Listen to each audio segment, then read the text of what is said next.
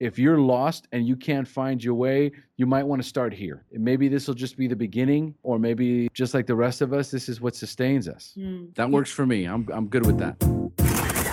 You're listening to Karen Swain, teacher of deliberate creation, accentuating the positive, showing you a way to a better life. Accentuating the positive, it's not just fad, it's sanity. Who in their right mind would accentuate anything else?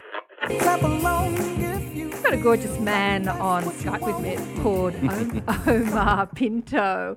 He says, call me O. He's the host and the founder of a podcast show called Share. It's a podcast show about amazing stories from addicts and alcoholics all over the world with their stories of recovery. Omar, how are you? Great to have you on the show. I'm doing wonderful, Karen. I'm very excited to be here. Hasn't he got a great voice for a podcast? I love it. Now, I better. I find this really, really fantastic because I work as a teacher, an intuitive coach or counsel or guide. I've seen and spoken to a lot of people who have had addiction problems. And I really believe that one of the things that helps them is to hear how other people got over it. Because when you feel like you've got this problem, whatever problem it is, and you feel alone and it seems insurmountable. And when you can hear other people's stories of how they transform their lives, how they got over their problem, to me that is the most empowering thing. So congratulations on your podcast. Well, thank you very much. I've gotten a lot of positive feedback, both from the recovery community and even the non-recovery community of other podcasters that have heard it, and I've gotten really great feedback. It's been wonderful. Now, you say here that you've been in recovery for 11 years. And before that, you spent 4 years in denial about being a drug addict. What was your story? What happened? Well, do you want the short version or the long version? Whatever you want to give me, baby. All right. Well, I guess I'll just start from the beginning. When I was younger, I was it's hard to believe for most people, but I was very shy and very introverted.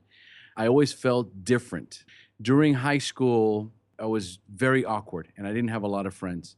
And it wasn't until I was 17 years old when I had my first drink at a party that everything changed for me. Mm-hmm. My personality came to life. I was funny. I was dynamic. I was a part of. I didn't feel different. I didn't feel strange. And I loved that feeling. So that was my first experience with drinking. And of course, that first time that I drank, I got wasted. I just got completely drunk. I came home from my first party, basically, that my parents had let me go to, and my father was just furious. He goes, "I can't believe I let you go to this party, and you come home drunk." And so that was my first experience with drinking. It wasn't positive when I got home, but when I was in that moment, at that time, it was my first experience with being in the moment. Oh my I didn't God. recognize. You've taken me right back to my 14, to being 14, and exactly the same thing happened. Exactly. Came home wasted. My mother was so angry, but I had such a good time. Oh, keep going. And you were 14. I was 14, yeah. You beat me. Yeah, I was young. Naughty, yeah. Mm-hmm. So again, it was my first experience with being in the moment. For the most part, I was either regretting the past or hoping for the future, and I had a very difficult time being in the now. Yeah. And so once I discovered that magic formula of drinking and the magical effects of it, then I wanted more of it. So suffice it to say that my senior year and my college years were absolutely the best times of my life. Because once I picked up drinking, then every time I went out, every time I was going to be with friends, there had to be drinking involved. There's no way I could have gone out and socialized and felt comfortable unless I was drinking. And it was always just escalations of drinking. My family, long line of heavy drinkers. We were all just a big family of drinkers. So it never seemed out of place. And no one ever said the word alcoholic. No, the words alcoholic never came out of anyone's mouth. And in retrospect, if you would have looked at the kind of drinking that my family did, there was certainly quite a bit of alcoholism. I didn't see a whole lot of consequences until after I got out of college and I got my first DUI. And that's when I started to see real consequences in my life of maybe I might have a problem. Maybe this drinking too much has started to deliver some consequences that I wasn't prepared with. So I spent my first and only night in jail, thank God. And I remember that night clearly. I was out with a friend of mine, and we were out drinking and partying at a club. And I was wasted. I was so drunk. And my buddy's like, oh, man, I don't know if we can make it home. I said, let's just sleep it off in the car. So there we are, sleeping in a parking lot inside my car, trying to get the alcohol to come down. And I guess it would have been about maybe 4:30 in the morning. I wake up and I think to myself, okay, I think I'm good. I think I can drive home. And I start the car and I get about a block down the road and the flashing lights go on right behind me. It's almost as though the cop was just sitting there behind me, waiting for me to turn the car on. Waiting for you to make a dumb decision.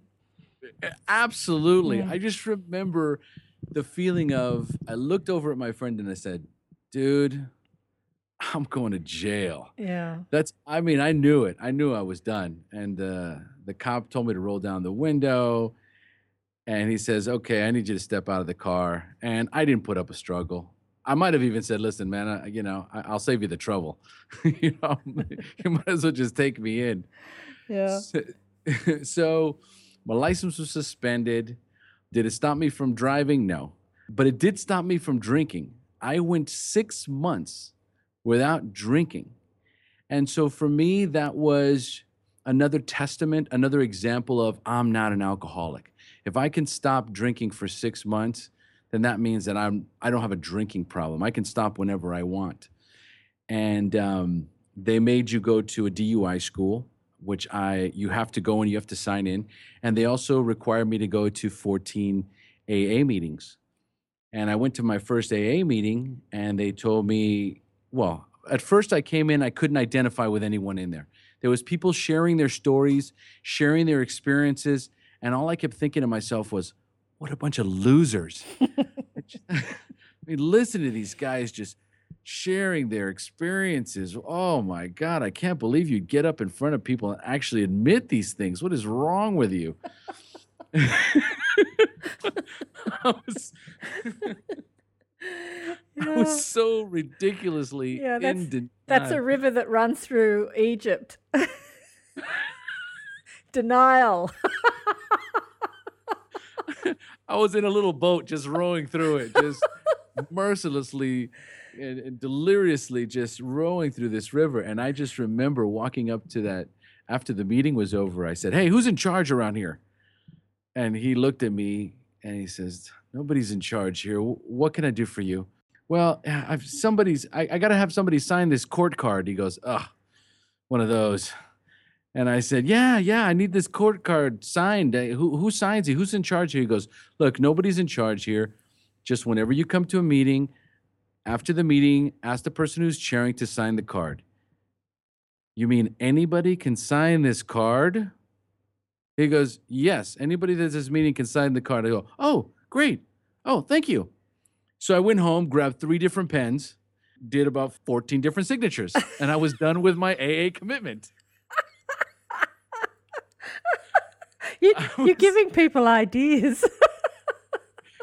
Listen, if you end up in an AA meeting, I don't care how it is, whether the court ordered you or you stumbled on it by accident, it wasn't an accident. Yeah. You might have a problem with alcohol.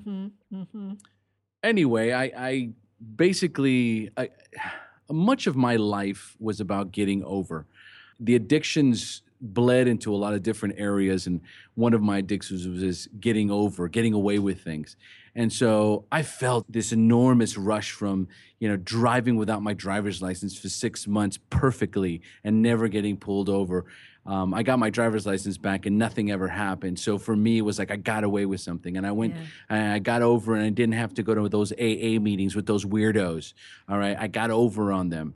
And so my behavior was always more of, how do I get the things that I want and not pay the consequences of other people, instead of what your show is so powerful about, which is the law of attraction. It's just about aligning yourself positively with what you want and just believing in it. But I had no idea that those concepts were foreign. And as a matter of fact, if you would have brought those up to me, I would have thought you were some kind of freak. Yeah. Yeah. But, it's interesting. How old were you at the time when you had all these ideas about yourself? Like you were young, right? I was 25. Yeah. But I find it's a different world we live in. The younger kids are much more open to that conversation of law of attraction than maybe we were or other generations. That's what I find. I agree 100%, but I think it has a lot to do with our generation. I think our generation introduces it more freely to the younger generations. Yeah. My daughter is 12 years old. I'm constantly speaking in ways that try and enlighten her and bring her into that aspect of always thinking positively about herself and about what she's doing and trying to find her passion in life and allowing that passion to motivate her in the direction that she wants to go into, and whatever that may be, allow that to just kind of guide you, allow those passions and allow your mind to guide you in a positive way. Those aren't some things my parents would have ever taught me. Yeah, exactly. Mine either. Yeah. No, my mother's a Jehovah's Witness. Wow. So I come from a very strict religious background, and there was a very militant sort of thought process. The religious aspect or the God aspect of it was punishing. So it was something that I certainly rebelled from the beginning. I was never a willing participant in being in that religion. I wanted to steer away from it, and I tell you, when I was 18 years old, I walked away from that religion completely. I told my mom I want nothing to do with that religion. I'm just going to live my life the way I want to live my life, and I don't want anyone telling me what to do. Since obviously my decisions in my life are going to provoke that I'm going to have to pay to a certain degree for my actions, then, it's almost like any drug addict or alcoholic, which I am. If I relapse, I'm not going to go out, have a beer, and then come back to the rooms and say, "Ooh, I had a beer." I'm going to go out and drink everything I possibly can, inhale everything I possibly can, smoke everything I possibly can until I've spent every penny I have. And then I'm going to come back and say, "Oh, I think I need to start over again." Look, to tell you the truth, I don't understand that, because I'm someone who can or can't drink. It's like I don't have the addict sort of thing. And but I see a lot of it. I see a lot of it with friends and clients, and a lot of people in denial too, in that little boat down that river. But here's the thing. There's a couple of things that you said. You said, I want to do it my way. I want to have the freedom to discover the world the way I want to do it. And so, Mum and Dad, thank you, but I don't want your ideology. Like, that is the mantra of every young person. I want to do it my way. I want to feel the way I want to feel. And then life throws alcohol at you or drugs at you, and you find that freedom and that feeling inside a drug. And so it's not surprising to me that so many people think that that is the be-all and end-all to life, like feeling good. Everyone's looking to feel good. I don't think there's anything that we want in life that we think that in the having of it we're going to feel good, whether it's money or success or love or health or anything that we're looking for. We think, when I get that, I'm going to feel good. And then a drug comes along and you instantly feel good and that freedom. You said the first time that you got drunk, you felt free for the first time. Yes. And the thing about it was, more importantly, that those feelings, those thought processes are so unnatural. It's not a natural state of being. What we're seeking, at least what I've discovered in my life through the process through the drug addictions and the alcohol abuse, is that what I was searching for was the thing that I rebelled against from the beginning, which was a spiritual connection. We all have this void inside of us that we need to fill. And so you either fill it with spirituality and a connection with a higher power, or you fill it with something else. You fill it with drugs or sex or food or buying things, constantly trying to fill that void with material things or pleasurable things. It's an insatiable appetite. It never gets filled because it's completely self-centered. And there's no, what I've discovered in my life, and the reason why I do the podcast is to help others. The whole purpose that we are here for. We all have a purpose. I believe my purpose is to carry my message, my story of hardship and drug abuse and rock bottom and my recovery, finding my recovery and finding my relationship with a higher power. And within that story where others like me can relate and they listen, they can relate to the same decisions and consequences that I've had to face and go, man, I've been there. I know what that guy's going through. I'm going through that right now. What did you do to get out of that? Yeah, exactly. I think I have exactly the same view as you, but I have a different perspective of it. I think the freedom that we're all looking for inside the money, the sex, the drugs, the whatever, the fame, the fortune, is the freedom to feel like we're in control and we are at cause to our life. Like, it's that not to feel like a victim. We can choose how we want to feel. We can choose to feel good or to feel bad. We have choice. That's the freedom we're all looking for. We're all looking for the freedom to be able to create the life we want. And when we don't feel good, we look for remedies outside of ourselves in order to make us feel good.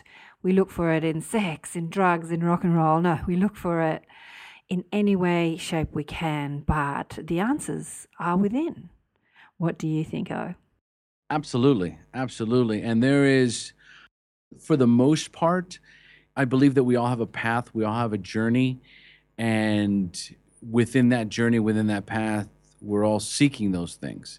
What I've learned is that at the core, at least at the core of my disease, is fear and self-centeredness. Yeah. And that fear and self-centeredness prevents me from seeing these opportunities, from connecting with other people, from thinking about other people. It forces me to constantly be worried about that, I'm going to lose something that I have. Someone's going to take something of mine. There's those fears that's constant, that self-centered fear. And the only way to get out of that self-centered fear is to help other people. Yeah, I agree. Absolutely. The idea, or at least bringing that into today's generation, at least for my daughter, for example, I was raised in a very, first of all, my dad's Colombian and my mother's Cuban, so I'm Latin. And I come from a very Latin, machista, very male-dominated family environment. My dad, we used to call him the warden because whatever he said went. This is my house. These are my rules. This is how things are going to be. You don't question me. If you don't like it, there's the door. And that was basically the upbringing. So there was never any room for questioning. There was never any room for suggestions. It was my way or the highway. And those are the things that, as I've gotten older, I've absolutely taken out of my vocabulary, taken out of my mindset. I want my daughter to be able to freely come and talk to me about anything, about drugs, about boys, about school, about being sad, or about being whatever kind of feelings that she's going through. I want her to be able to come to me. That's not typically the case. She's 12 years old right now, and she doesn't really talk to me about anything anymore. Oh, that's early. 12. I've already started to feel the shift, the change in that. But she's such an important factor in my life. When I moved to Costa Rica 15 years ago, and I came to Costa Rica to get involved in the online gaming business. It's a very lucrative business, but it's also an environment and an industry that's just loaded with drug abuse and alcoholism. And the lifestyle is very casino-esque. When you think about Las Vegas and you think about casinos, you think about the parties, the women, as far as men goes, you have this concept of what it must be like. And living in Costa Rica, the rules are very different than they are in the States. And so you come down and you have this kind of mentality of I can do whatever I want. And I hadn't really done drugs. I was more of a drinker when I was in the States. But when I moved to Costa Rica is when I first got introduced to cocaine, ecstasy, and mushrooms, and just about anything else. Yeah, everything's on the smorgasbord down there, huh? Everything's on the table just like a buffet. And it's a very socially accepted way of living as far as my industry is concerned. And so the first time that I did cocaine, it took me to another level. That was another level that anyone that's listening to this or has tried it, they know they either did not like it and they said, this is not for me, or they absolutely loved it and they thought it was the most incredible feeling they ever felt in their life. It was a feeling of invincibility. I'm the smartest guy in the room. I can talk. I'm charismatic. I'm powerful. It's just this false sense of security that just overwhelms you. And it did. It completely took over my life. I was, within 4 years, my cocaine abuse had allowed me to build 2 businesses, get married, and then at the same time, within 4 years, destroy all the businesses, end up in divorce, alienate all my friends, and end up basically an outcast. At the time, my ex-wife was pregnant. She was 8 months pregnant, and I was just at my worst. I could not stop. I was losing everything. Things were just dropping off around me, and I couldn't stop as much as I wanted to. And then when my daughter was born, I held her right when she was just a couple of hours old. And I'm staring at my daughter, and I felt so sorry for her. And I just kept thinking, oh man, your dad is a degenerate drug addict disaster. Like, oh my God, I don't want to be this person. I don't want this anymore. And I just remember there was that moment in my life where I was like, God, either take me out of this world or help me get clean, because I don't want to be a drug addict dad to this little girl. Yeah. I don't want to be that guy. Mm-hmm. And it was one of my first experiences with a higher power, because I remember there was this brief moment of clarity and this warm feeling, this connection that I had. And I'm glossing over. It's a lot more detailed, that whole experience. But I remember praying for death. I remember asking God to either take me out of this world or help me change, help me recover, because I didn't want to stop using and I didn't want to keep using, and I just didn't know how or what to do. And I had gone to a therapist, and he had told me, listen, you're a drug addict. I can't help you. You need to go to a Narcotics Anonymous meeting. I shrugged it off. Like, yeah. I'm not a drug addict. You know, I have a problem with cocaine. All right. So I'm fine. You can fix me. 10 months later, I remember those words, just like that was my spiritual awakening. That vision just kind of popped into my head, and there's a little voice said, remember that psychologist told you might want to check out those meetings? And that's what I did. I went straight to the psychiatrist, a psychologist, and I said, listen, I have relapsed. I can't stop using. I need to get to one of those meetings. And he gave me the directions, and he gave me a phone number, and I went. And this was back in October 5th, 2002. Were you still living in Costa Rica at the time, or were you back in the States? Oh, no. I never left Costa Rica. I stayed in Costa Rica. Listening to your story, I'm thinking of that movie Limitless. Have you seen that movie Limitless? It's about a guy who discovers a drug and yes, he feels limitless. Now, who's the actor? Bradley Cooper. And correct. If you haven't seen the movie and you don't want to know the end, turn off now, because I'm going to tell you the end. Because the end of the movie has this twist where there's all this corruption about making the drug and having it available and making the money from the drug, and as most drug stories go. But at the end of the movie, someone's trying to bribe him, and he's discovered how to feel that limitless feeling without the drug. how to feel like you were describing being on cocaine, like invincible and clear and have perfect clarity and make decisions sharply and, build businesses and all that sort of stuff. So he's discovered how to become that without needing any sort of external force. Yeah, it's quite a good message in the movie, I find, actually. I saw the movie. I don't remember that part of it. At the end, he finds a way to get that clarity without the drug. Mm-hmm. Yeah. Because the thing about the drug is it makes him superhuman smart and superhuman sort of psychic. He can read everyone's thoughts. He can look inside bodies. It's it's a Hollywood movie, so it's like ramped up what he can do. He can almost levitate and fly through the air. He's almost like a superhuman.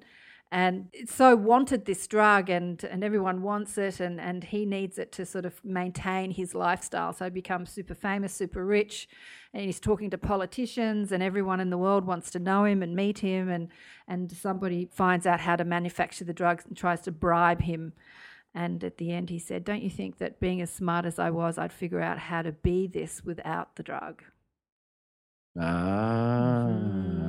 I'm going to have to rewatch that movie. I have it. I've got it in my library. I'm going to rewatch it now. Yeah, I thought it was... I might just watch the ending. Exactly. Well, I thought it was a great message because, really that's the message to me of when you do connect to your source. It is a source of infinite clarity and infinite intelligence and infinite possibility. And all you need to do is connect to it and feel that intimacy with the infinite, and you have that feeling that any drug can give you. So you have it. It's all there, You don't need an external source. You can have that clarity and that smart thinking and intelligence and compassion and love. You can have it all. It's all there. Haven't you found that through your spiritual practice? Oh, there's no question about it. And I was just about to say that feeling, that high, that you're chasing, it's called chasing a high. Yeah. Because whatever drug that you take, the first time you take it, it's fantastic. And maybe for the first few months or the first year, it would be fantastic. But it always tapers off. It loses its luster. It loses its invincibility. It loses all of its powers. And then it just turns on you like a pit bull. Mm-hmm. And it just starts to eat you from the inside out. Yeah. And when I made that decision, I remember when I asked God for help in that moment, and I said, "God, I don't know who you are or where you are, and I know I walked away from you, 20 years ago, but if you're out there, help me." And I felt that higher power reaching out and grab my hand and take me to that meeting. And as soon as I sat in that meeting for that first time, it wasn't like it was when I was at that first Alcoholics Anonymous meeting. I identified with every single person in that room. Yeah. I identified with every story in that room. Yeah. And I boldly said, how's that? You felt connected. I was 100% connected. Yeah. I said, my name's Omar, and I'm an addict. And it was the most liberating and freeing experience of my life. And in that moment, for the first time in a very long time, I felt hope. And I felt like, oh my God, I can do this. Just one day at a time, I can do this. And cold turkey, that moment, that day, I stopped everything. I didn't, no smoking, no drinking, no nothing. I just completely turned it all off. And it was in that moment of surrender that on May 26, 2003 was the last time I ever used a mood or mind-altering substance. I was done. And so I'm coming up on 12 years. As a matter of fact, May 26th of this month, I will have completed 12 years clean and sober. Look, there's something to be said about the power of a powerful decision. Powerful decisions change your life. Yeah. Well, I'll tell you one thing is for sure. Regardless of whether you get into a fellowship or, whether it's AA or whatever spiritual or yoga or whatever path that you choose to go through, if you can't find a path that takes you out of yourself, that allows you to take your hardships, or think about all the wonderful things that she could be doing in her own community and helping others. And that in and of itself, like we were talking about, that's a high. That those feelings associated with helping other people are incredibly fulfilling and intoxicating feelings that have absolutely no drug or alcohols associated with them whatsoever. And I promise you're not trying to kill yourself when you're feeding, hungry people or helping other people that have had drug problems or whatever. There's tons of causes out there. Yeah. Oh, I know. I'll tell you this much. I'm not miserable. My life is fantastic. I help a lot of people. I've sponsored lots of guys. Yeah. And I have felt feelings that I never, higher. I've been higher than I've ever been with any other drug. Yeah, like you said before, Costa Rica is just a plethora of everything. Yeah, everything's on the table. I would imagine that there are plenty of people to help. Tons. There's plenty of people to help in the world. There's a charity here in Sydney called Hello Sunday Morning, and it helps people look at their life without alcohol. It's not about being an alcoholic or recovery. It's about, do you need to drink every time you go out? Do you need to drink every week, every month? How about you do 3 months without drinking, without any sort of drugs, even coffee? Take a break. What does your life look like when you do? What does your life look like when you're not relying on an external source to give you that bravado and that courage you need, or to feel free? What would Sunday morning look like if you woke up without a hangover? Like, hello, Sunday morning.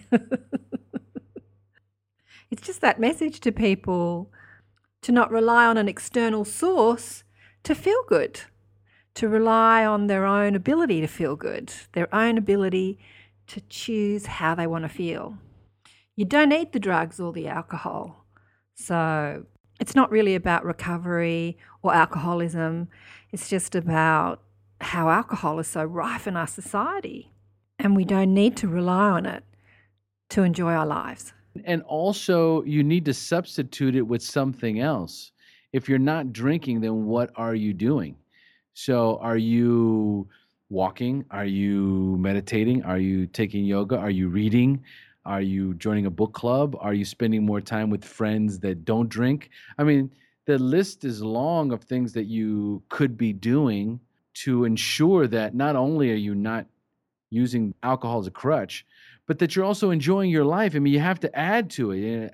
Life is about adding value, not just about staying alive. Because, I did a lot of that. After I got divorced, I started doing yoga and I started meditating, and I started reading about feng shui and redecorating my house. And, I took a vow of celibacy for a year. I made it 10 months. And so there's all these different things. You're filling your life with these different experiences. Because that's what life is all about. Life is about experiencing, finding your passion, finding your life's calling, whatever that may be. And you're not going to find it by just stopping drinking or using drugs and then hiding in your house. You have to find, okay, so now I've stopped doing this. Now I need to start adding new things into my life. And I need to, more importantly, start contributing to society. What can I do to contribute to society? Yeah, it's interesting. When I was in my early 30s, I was doing a lot of hands-on healing. I was doing a lot of channeling energy into people. I was working as a masseuse, and a whole lot of things were happening where I got to see a whole lot of energy and people's thought. I could read people's thoughts, and I could see into their life, into their future and their past and all sorts of things. And I started studying energy healing.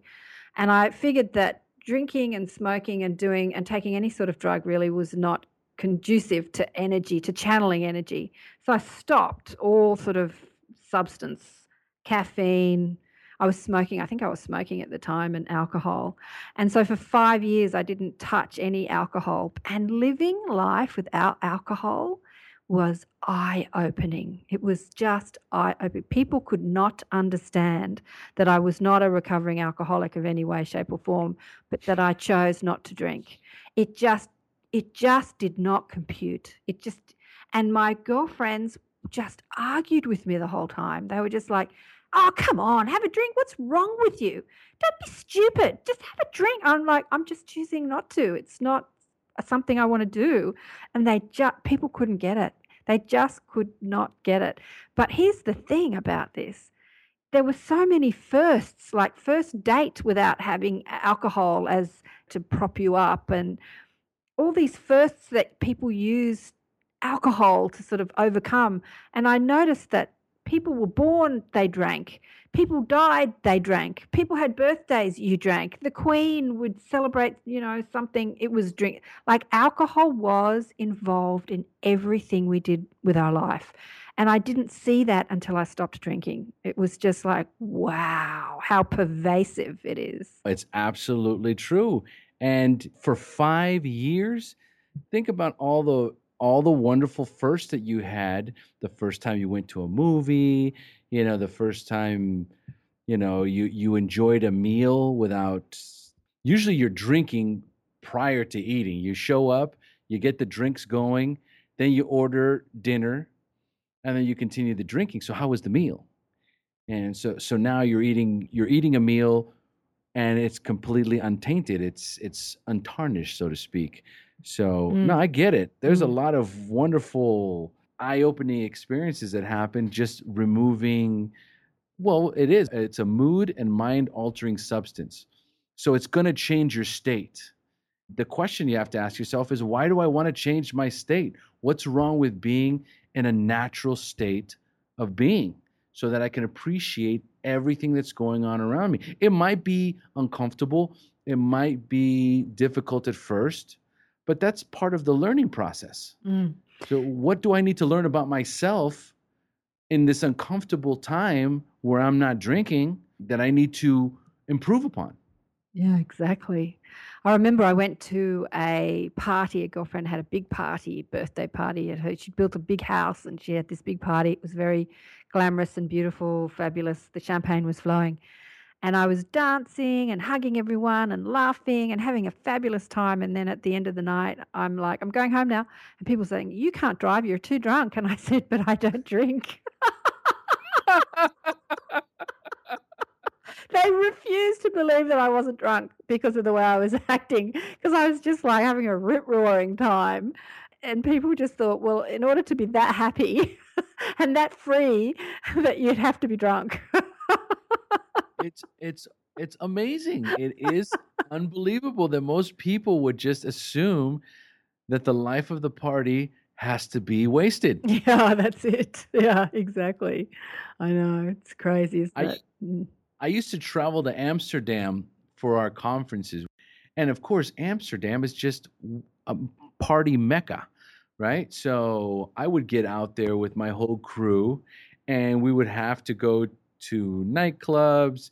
Even within the conference, they would have bars throughout the conference. So people would be drinking, smoking, whatever, almost the entire conference.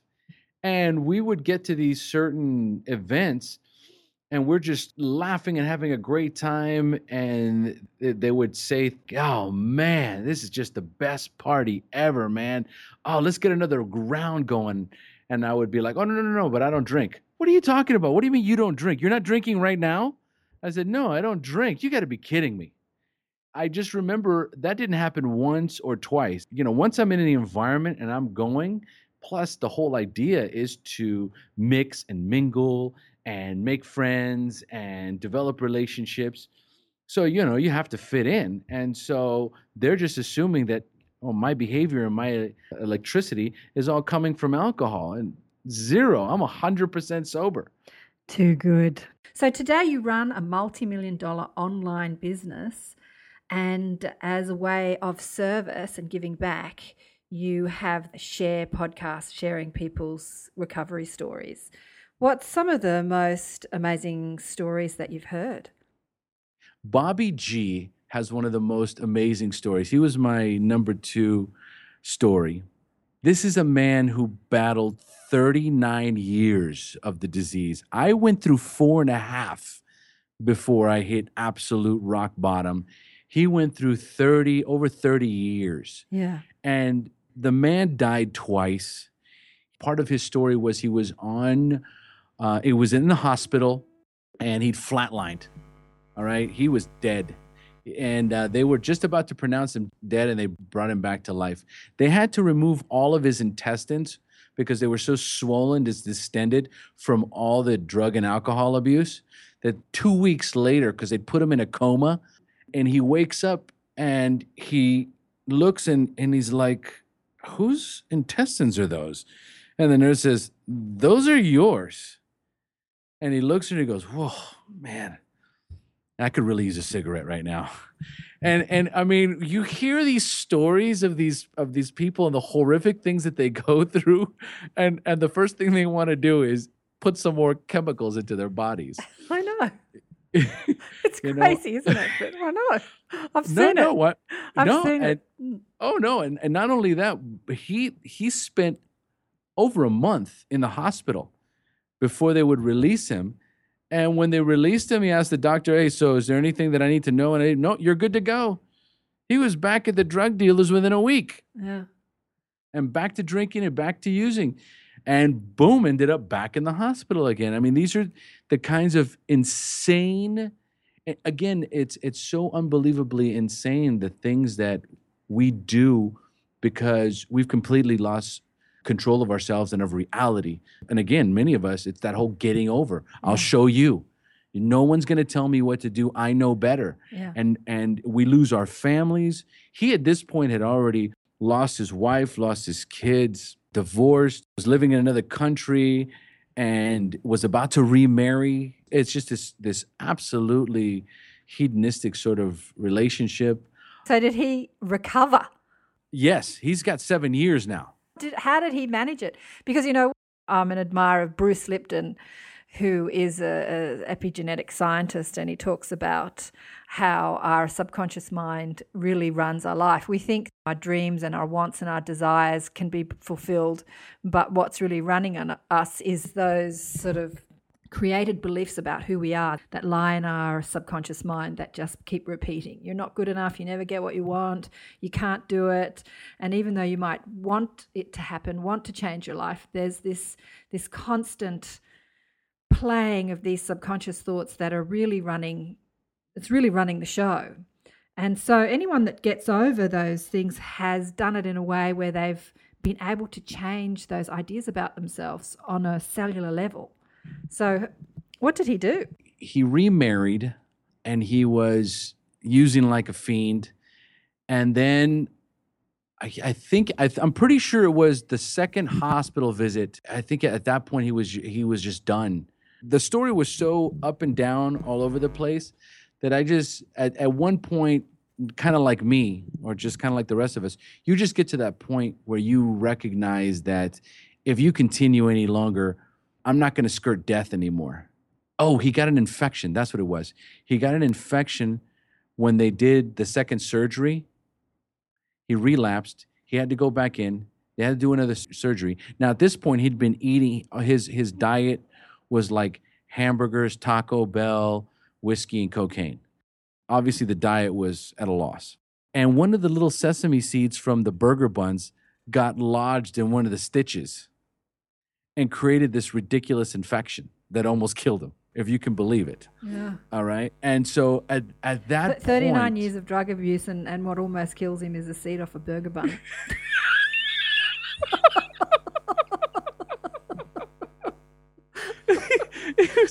Listen, it was funny. My wife, she listens to all the podcasts. And I remember we were going on a getaway weekend. And I said, hey, listen, I got to listen to Bobby's podcast before it goes live. Let's listen to it on our way. Her jaw dropped for about an entire half an hour as he's telling this unbelievable story. But ultimately, it's just like the rest of us. You wake up one day and you actually wish you're dead. And it's usually in that moment where you know how to get to a meeting. Somebody has already told you or advised you that you might have a problem with drugs and alcohol, and you might want to go to a meeting. And he was kind of tricked into it because he was switching jobs, and he was going to go work for this other company. And the guy that worked there was in the program. And he says, okay, well, to get this job, you have to go to a meeting once a week. And he's like, meeting once a week? Piece of cake, not a problem. Well, what happened was the guy who hired him, his son was the one that was actually his direct supervisor. And his son was also in the program. And so he shows up, he goes, okay, ready. He goes, yeah, well, you know about the meeting stipulation, right? He goes, yeah. Your dad says I got to go once a week. He goes, oh, no. You got to go once a day. He goes, oh, once a day. Yeah, well, they don't have meetings here in Costa Rica every day. Yeah, you're not going to AA, buddy. You're going to NA. And NA stands for Narcotics Anonymous. And he goes, that makes sense. And that saved his life. He started going to meetings again every day. He got very involved in service. And that's the most important part. Let me segue a little bit, just as far as all of us that do recover. There's a basic theme. There is this absolute destruction that happens in your life, this wreckage you cause. And then there's that rock bottom that you hit.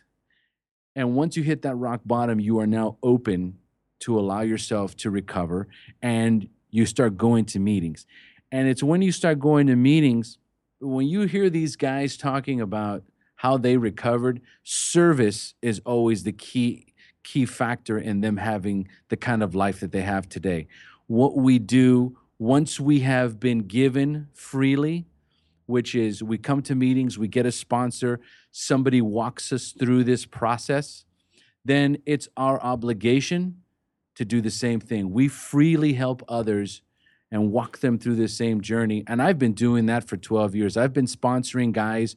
Once I got a year clean and sober, I started sponsoring guys. I was an area service representative, which means I would go to the local office there, and I would meet once a month and bring back the report from my meeting to the area service meeting. It was once I got into it, once we get hooked into it, it's that same feeling you get from drug use. When you first start using drugs, you get this high from this mood or mind-altering substance. But when you start doing service, when you start sponsoring people and giving back, when you start taking commitments, you start to get that high back. You start to get that unbelievable feeling. And I love the way one of my guests, Leanne, she calls it, she gets God bumps. And for those that don't know what God bumps are, they're goosebumps. You know, you get these little goosebumps, and you sit across the table from someone and you start to explain to them the journey of recovery, and you start to watch them get it. And it's an undescribable feeling. Yeah, you could say they're like God bumps. Well, living is definitely about giving. Yeah. Most people find that even when they become multimillionaires, you know, that high of making lots of money or being rich and famous, nothing compares to actually contributing to others in powerful ways. And you see movie stars like Oprah. I mean, look at her. She reached the top of her game, and she couldn't give enough stuff away, you know, looking for that feeling again. We're all seeking that feeling of feeling good, feeling high, feeling empowered. And it really is tied up with the contributing to others and giving to others. Living is about giving. There's no question about why I do what I do. Like you said, you know, I do run a multi-million-dollar company, but I wouldn't be able to do it without recovery, without the fellowship of Narcotics Anonymous and Alcoholics Anonymous. The spiritual principles that I've learned, the character assets that I've always had, but I was finally able to tap into and develop my leadership skills, my communication skills, my business skills, everything that I have, I harnessed by going to these meetings and basically reprogramming all the bad wiring that was in my head, and then rewiring and tapping into a power greater than myself that ultimately brings me to giving it all back and doing service. You know, the podcast is all about allowing people like me to share their story, to share their unbelievable experiences, their rock bottoms, and then their journey into recovery, and really how their life is today. Most of us have these amazing lives. I mean, I got divorced. I lost my business. I was very sick. And now 12 years later, I just celebrated 1 year married with my beautiful wife, Marcella. You know, today, my life, my relationships, my relationship with my ex-wife, we're like best friends today. My daughter and I have a wonderful relationship. My wife and I have an unbelievable relationship. In general, my relationships today are all based around spiritual principles. You know, a famous quote by Jim Rohn is, you know, you are the average of the 5 people you spend the most amount of time with.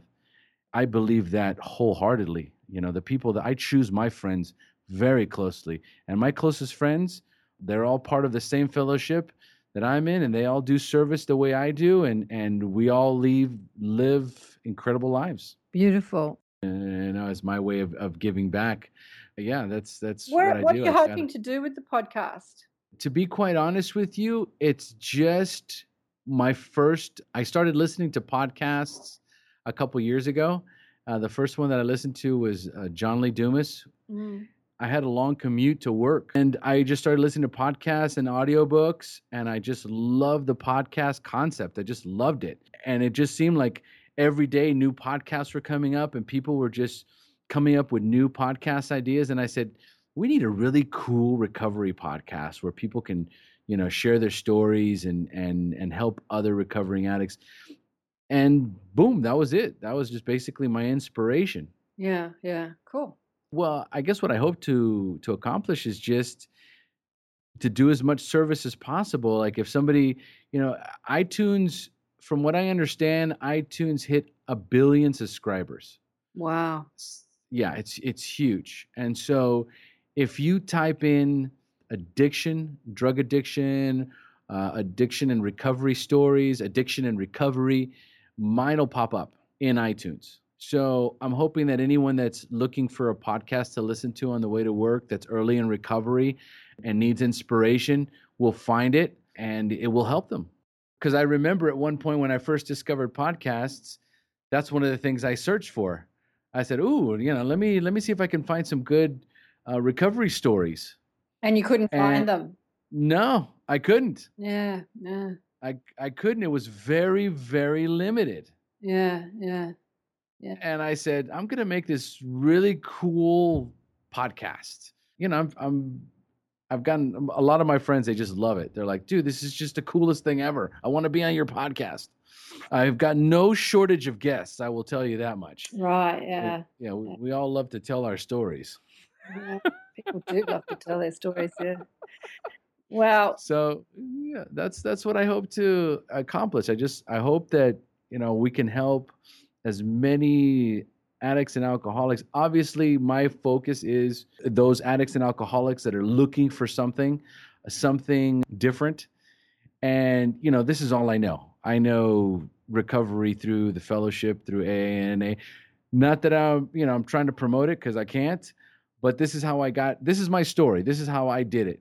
I don't know any other way to do it. So if you're lost and you can't find your way, you might want to start here.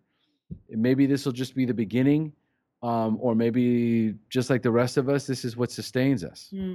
Thank you so much, Omar, for speaking with me on Accentuate the Positive Radio. If you want to find out more about O's podcast, you can go to the website www.thesharepodcast.com.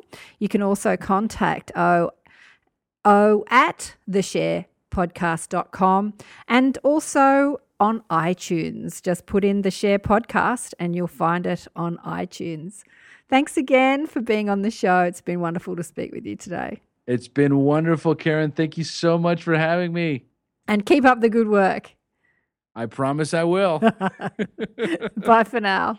All right. Ciao, Karen. Thanks for joining me for another fascinating show on Accentuate the Positive. If you want to find out more about Omar Pinto and his Share podcast, go to my website, karenswain.com/Omar Pinto, and you'll find out more there. There's lots to see on the website. You can book a session from me if you're interested in finding out more about who you are and what your purpose is here on this delicious land we live in. or listen to fascinating interviews on radio. If you're listening on iTunes, remember to rate and review the show. Tell us what you think. And go to our Facebook page, Accentuate the Positive Radio with Karen Swain on Facebook. Catch you next time. Bye for now.